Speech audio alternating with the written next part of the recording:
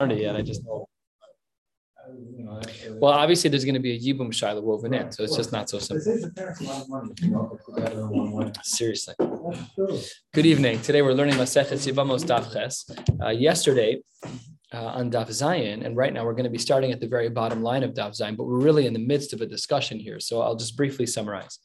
Yesterday we were trying to figure out why we needed the word aleha, and one of the things that the Gemara said is maybe we can make an extension from Eshes Ach, from the typical restriction of marrying a sister-in-law, marrying your brother's wife, which we are going to potentially allow in a case of Yibum. And then we said that maybe because by Eshes Ach it's allowed, it's also true by Achos Isha, which is your wife's sister, which is more restrictive. Maybe we should say that Hol the Ishtere, that once one is mutter, the others are mutter. And the Gemara says, where do we learn this from? We said yesterday, Minat Timra. How do we know that Hol the Ishtere? And the Gemara says, we learned from a case of Mitzora, who had to bring a Korban Pesach. He went to the mikvah and is just a Tvul Yom. And yesterday we said that we take the assay of bringing the Korban on time, the Korban Pesach on time, because it's a mitzvah assay sheyesh bo kares. And we override the restriction of a Tvul Yom being in the Alzara. Fine. That's where we learned Hol the Ishtere from. Now the Gemara picks up on the very bottom line with Ula. And Ula had said, Hol the Hutar Litzara, so Hutar Likiruyo. That because we allowed for the person who is about Tzaras, the Mitzora, to bring this Korban on Erev Pesach, we would also allow him to do it even if he was about Keri. And the Gemara says, Mi Dami Le'Ula, is our case of Yibum similar enough to the presentation that Ula just gave of the Mitzora, along with the Balkari still bringing the Korban. All right. Everybody, you guys are sitting down? Just put on the seatbelt. It's not how I felt about Daf Ches. Says the Gemara as follows. Teinach, I could understand your comparison, Ula, in a case of Hecha de Nasa Meis, where the person who was to die, we know that in our basic storyline of Ruvain, that Ruvain is going to die. So it's not that Nasa Meis, you don't marry dead people, but where the person who was to die got married first. So he married Achana. So these are brothers marrying sisters. So I could understand how Ula compares to Yibum in a case where Ruvain, who we know will die by the end of the story, gets married first to Chana. The brother who live out this episode, Shimon, who marries Penina, their brothers are married to sisters, because Ruvain got married first, and because had he died at that point, it would have been mutter for Shimon to marry his wife, to marry Chana, the Ishtere Isser Eshes Ach. Therefore, I might have assumed Ishtere Nami Isser Achos Isha. I could therefore see a reason to compare the case that Ula presented, which is the case of the Mitzora and the Baal Keri bringing a Korban. And I can compare that to our case. I can see how whole the Ishtere might work in such a case where Ruvain married Chana first, and then he would have, in theory, died, because then it's only a sister-in-law concern of Eshes Ach, which is less severe than Achos Isha.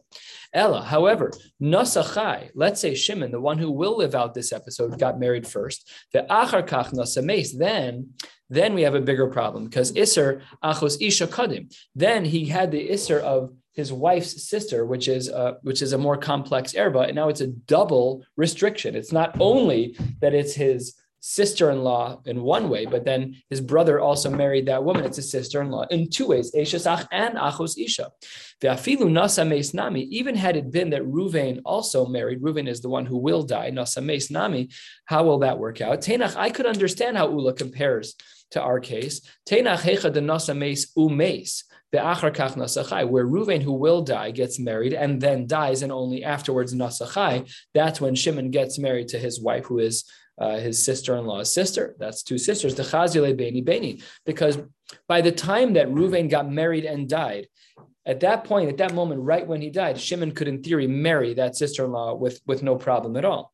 Elanasa Mace, if Reuven gets married, Velo Mace, but doesn't yet die, and while still alive, while Reuven is still alive and married to one person, so then Shimon marries Reuven's wife's sister, then Lo Ichazi Klal. Then there was no moment in time when Shimon was allowed to marry that sister without Achos Isha being a concern. So says the Gemara, Mi lo modi ula. Wouldn't Ula agree? Sheimra keri belel shmini she'ein machnis yadav lebahonos. Don't you agree that if the keri and the mitzora were simultaneous the night before, like when he was about right after the mikvah, wouldn't you agree that he would not place his thumbs and toes enlarged toes into the mikdash for the sake of becoming tahor? Because there's no way that there was ever a moment when he would have been ra'ui to bring a korban. So the Gemara therefore says your comparison is not strong enough, and therefore we have to go to yet another answer. But don't worry, we're actually going to answer our question that we've been asking for literally 4 blot, which is why does the Gemara use the word aleha to teach me that you cannot marry a double arayos? Yes, you can marry a sister-in-law through yibum. We understand that. That's clear. So the classical case is, let's say that you marry someone completely unrelated to the mishpacha, someone from a different family tree altogether, and they get married. So Reuven's married to Malka. Great. Reuven dies. Shimon, clear and free, can marry that person. No problem. We override the Isser of Eishes Ach. No problem. But here we need the word Aleha to restrict us. But why do we need that? And here the Gemara presents answer number 6. The Gemara says, Elaki itzrich aleha. When do we need the word aleha? That's heicha de nasa meis umeis. That's a case where Reuven gets married to someone, to Penina, and dies. And then afterwards, his brother Shimon marries that woman's sister. Now he has a double isser. You might have thought it was mutter hol ishtere. Kamash malan, the word aleha, Talmud Lomar, that we learned that the word aleha teaches us that he's not allowed to marry that person.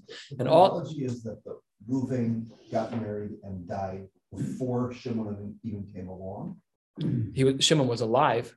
Shimon was alive, but he married his.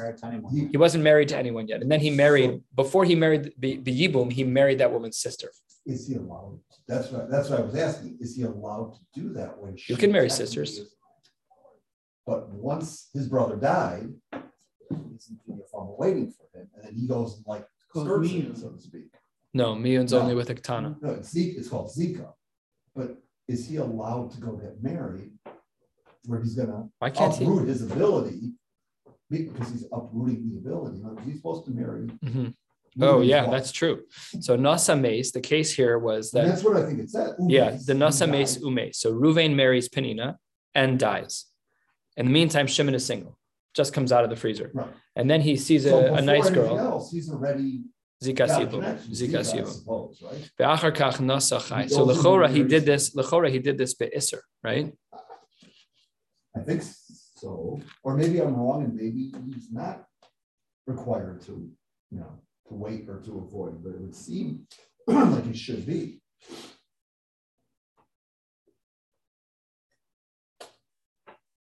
I just don't know what Rashi. Oh, that's the wrong Rashi. There's other siblings. That's interesting. I've seen on that matches the Gemara. Yeah. It might have been that he married her be'isser. Right. It's very possible. There's a lot of cases, even ones that we've glossed over. It's not like Kedushin would work.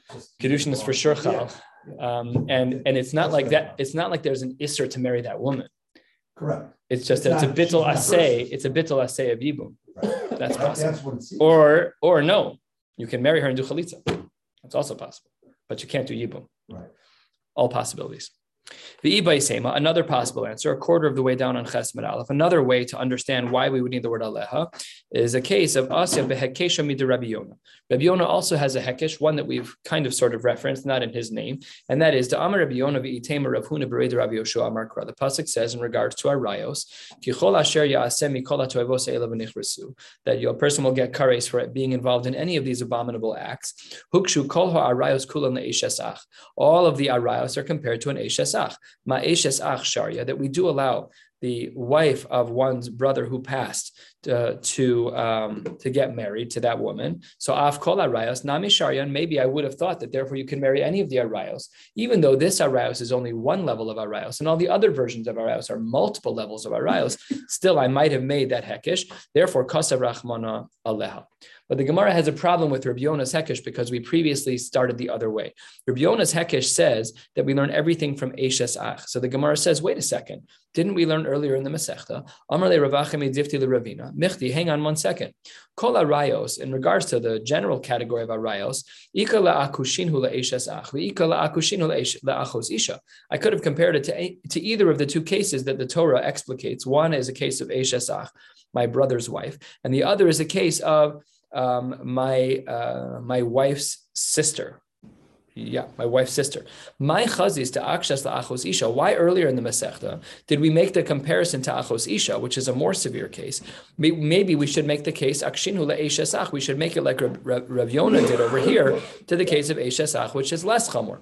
So the Gemara provides two answers.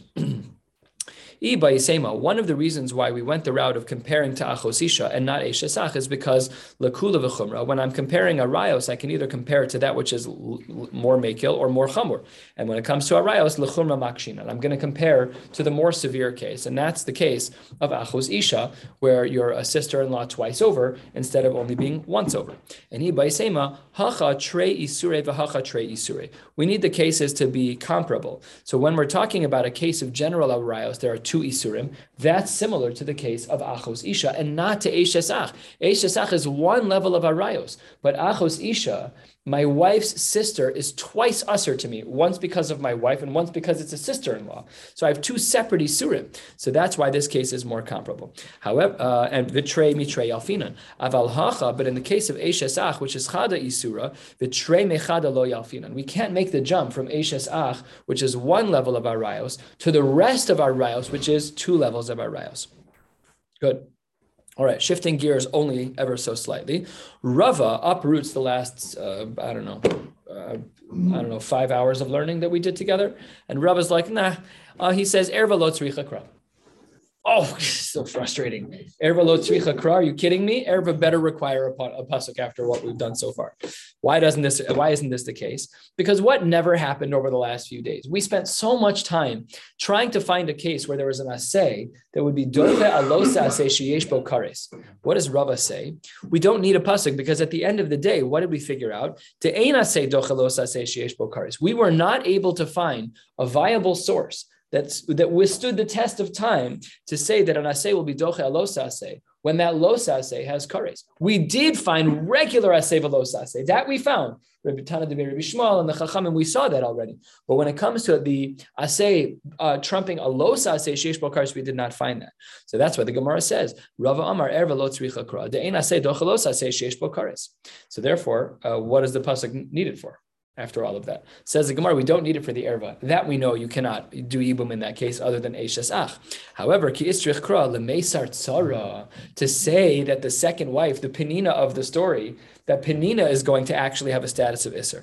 Asks the Gemara, our question that we have this sense of shock and dismay that we even thought about it. Ve'erva lo tzricha kra. How can that be? I'll bring you two brises, says the Gemara, that we learned already that clearly indicates that an erva needs a pasuk. One of them, it's being excerpted from the Gemara that we learned on Daf Gimel. Vatanya, Einli Elohi, I only know about the erva. How would we know about it, Sarah? So then the Gemara says, no, that brisa was just a... it was just a staging to get to the Isser Tzara. That was just Mishum Tzarasa. We knew that the Erva was already going to be Usser for him to marry. That we knew. That was just a way to set things up for the Tzara. Okay, fine, but another Brisa. Later in that Brisa, Vaktani, Ein li Elahain. I know about all of the 15 Arayos, but what about their Tzaro? Says the Gemara, that too was a staging. It was just a setup, just to get to the crescendo, which is all about the Tzara. Mishum Tzaro Sehim. Says the Gemara, still, Rava doesn't make sense. How can you say that erva doesn't need a pasuk? Tashma. We have a brisa. Rebbe looks at the pasuk and he says the pasuk should have said vilakach. And what does the pasuk actually say? The pasuk says ulakacha, and it should have said v'yabeim. And what does the pasuk say? V'yibma. So what's with the extra letters of hey? So says the Gemara, lesor, number one saros, and number two are ve'arayos. So Rebbe looks at these two psukim, these two words, really these two letters, the extra letters of hey that were added in Chumash, and he says, why are they there? So Rebbe says it must be that one of them is there to teach me about Soros, and the other is there to teach me about Arayos. What does that show you? We have a pasuk in Chumash about Aras. Rava, what are you talking about? How can you say that erva lo tzarich kra? So it says the Gemara, no, Rava has a beautiful little play on words. You thought that it was tsaros ve'arayos. No. Amo, how should we learn? Les or tsaros shel arayos. The peninas of the chanas. It's the wives, the tsaros of the women who are taka the aras, but it's not really coming to tell me about the aras. That we already know. All of the 15 from our Mishnah, we know that those are already aras. We're only coming to talk about one case, which is tsaros. Says the Gemara, that doesn't stand up to the smell test. How many psukim were there? 2. V'lakach ulakacha v'yabemin v'ibma. Says the Gemara, v'hatrei kroi kanasivle. Rebbe presented 2 psukim. One was definitely talking about tsaros. What was the other one talking about? It has to be arayos. So then again, back to Rava, how does he make that work? My lav chad le'erva v'chad le'tzara. And how then, Rava, can you say that there is no pasuk to speak about arayos? Says the Gemara, lo. That is not how we understand it. Idi v'idi l'tzara. Both psukim are talking about tzara. Chad, one pasuk, either v'lakach or v'yabim, or really ulakacha v'yibma, because the pasuk presents with the letters hey. So one of those words comes to teach me, l'meisar, to forbid a tzara b'makom mitzvah, that a tzara cannot be married, just like the erva in a case of yibum with an arayos. That's what b'makom mitzvah here doesn't.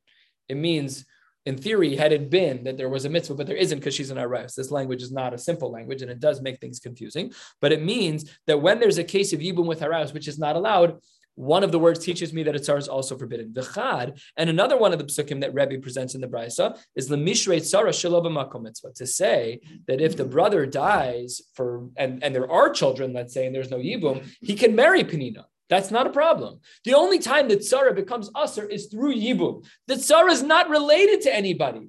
She's Ruvain's second wife, and when Ruvain dies with children, let's say there's no yibum or whatever the exception is, whatever the case is where there's no yibum, Shimon can marry Penina. They're not related. It's only a din in yibum. It's a chiddush. Tzara is only usher through yibum, and therefore, if he dies with kids, and the mechanism of what happened with those 2 wives was not yibum, he can marry Penina, no problem. That's a pasuk in Chumash right here. That's how Rava learns at my time. But why is it that Rava says that way? So says the Gemara, because v'yabein v'yibma. This is his drasha. This is how Rava understands the psukim of Rebbe.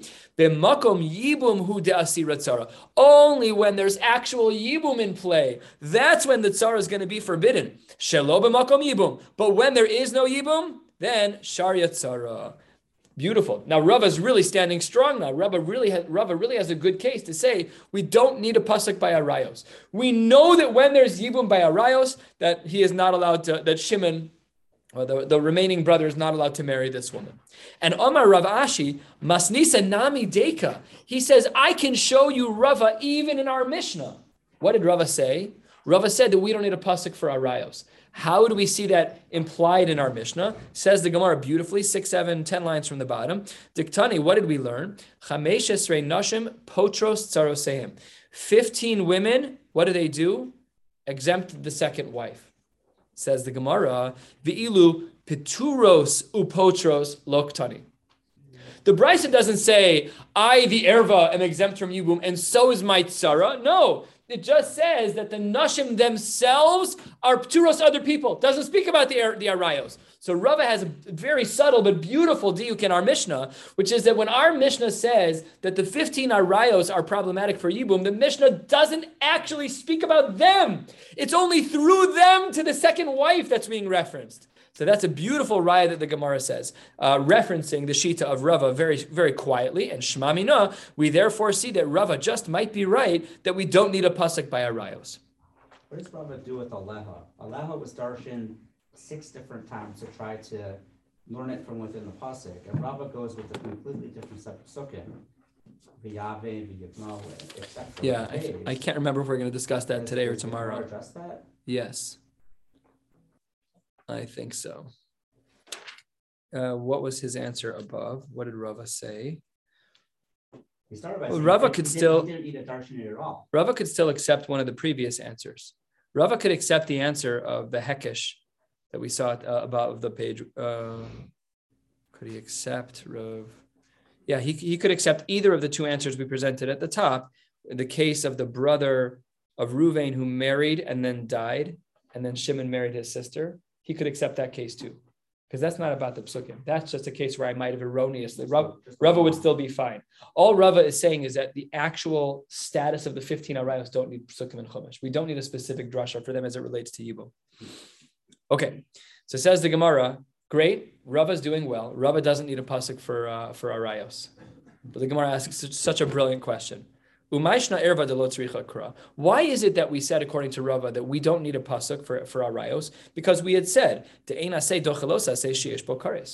asks the Gemara, tzara nami lo tibaikra. Maybe I should argue that a tzara also doesn't require a pasuk. Why? Because doesn't the pasuk speak about litzror? It does. But if that's true, mishum de'ein asay dochelos asay sheyesh bo kares. You shouldn't be able to marry her no matter what. So it's such a brilliant question. We've been so focused on erva, why we don't need a pasuk for erva by yibum.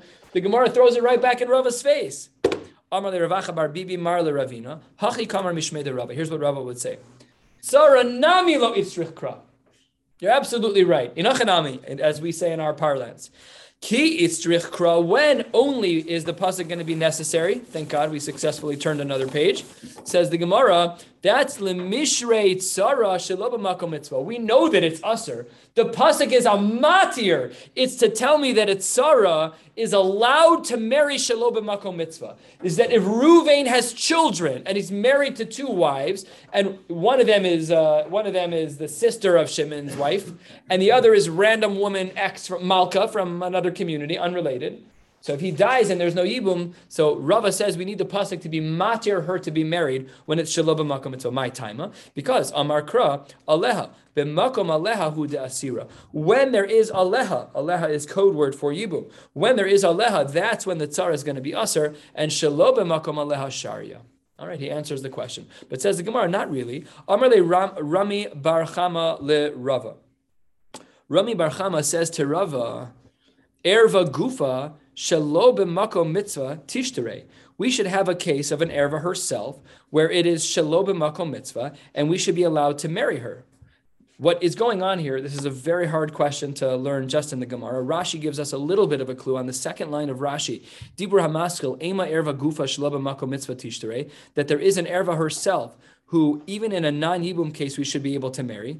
Midichsiv aleha dekainami achos isha. We're talking about a case of a wife's sister. There is a certain possibility. It's not very clear from the Gemara or from Rashi what that is.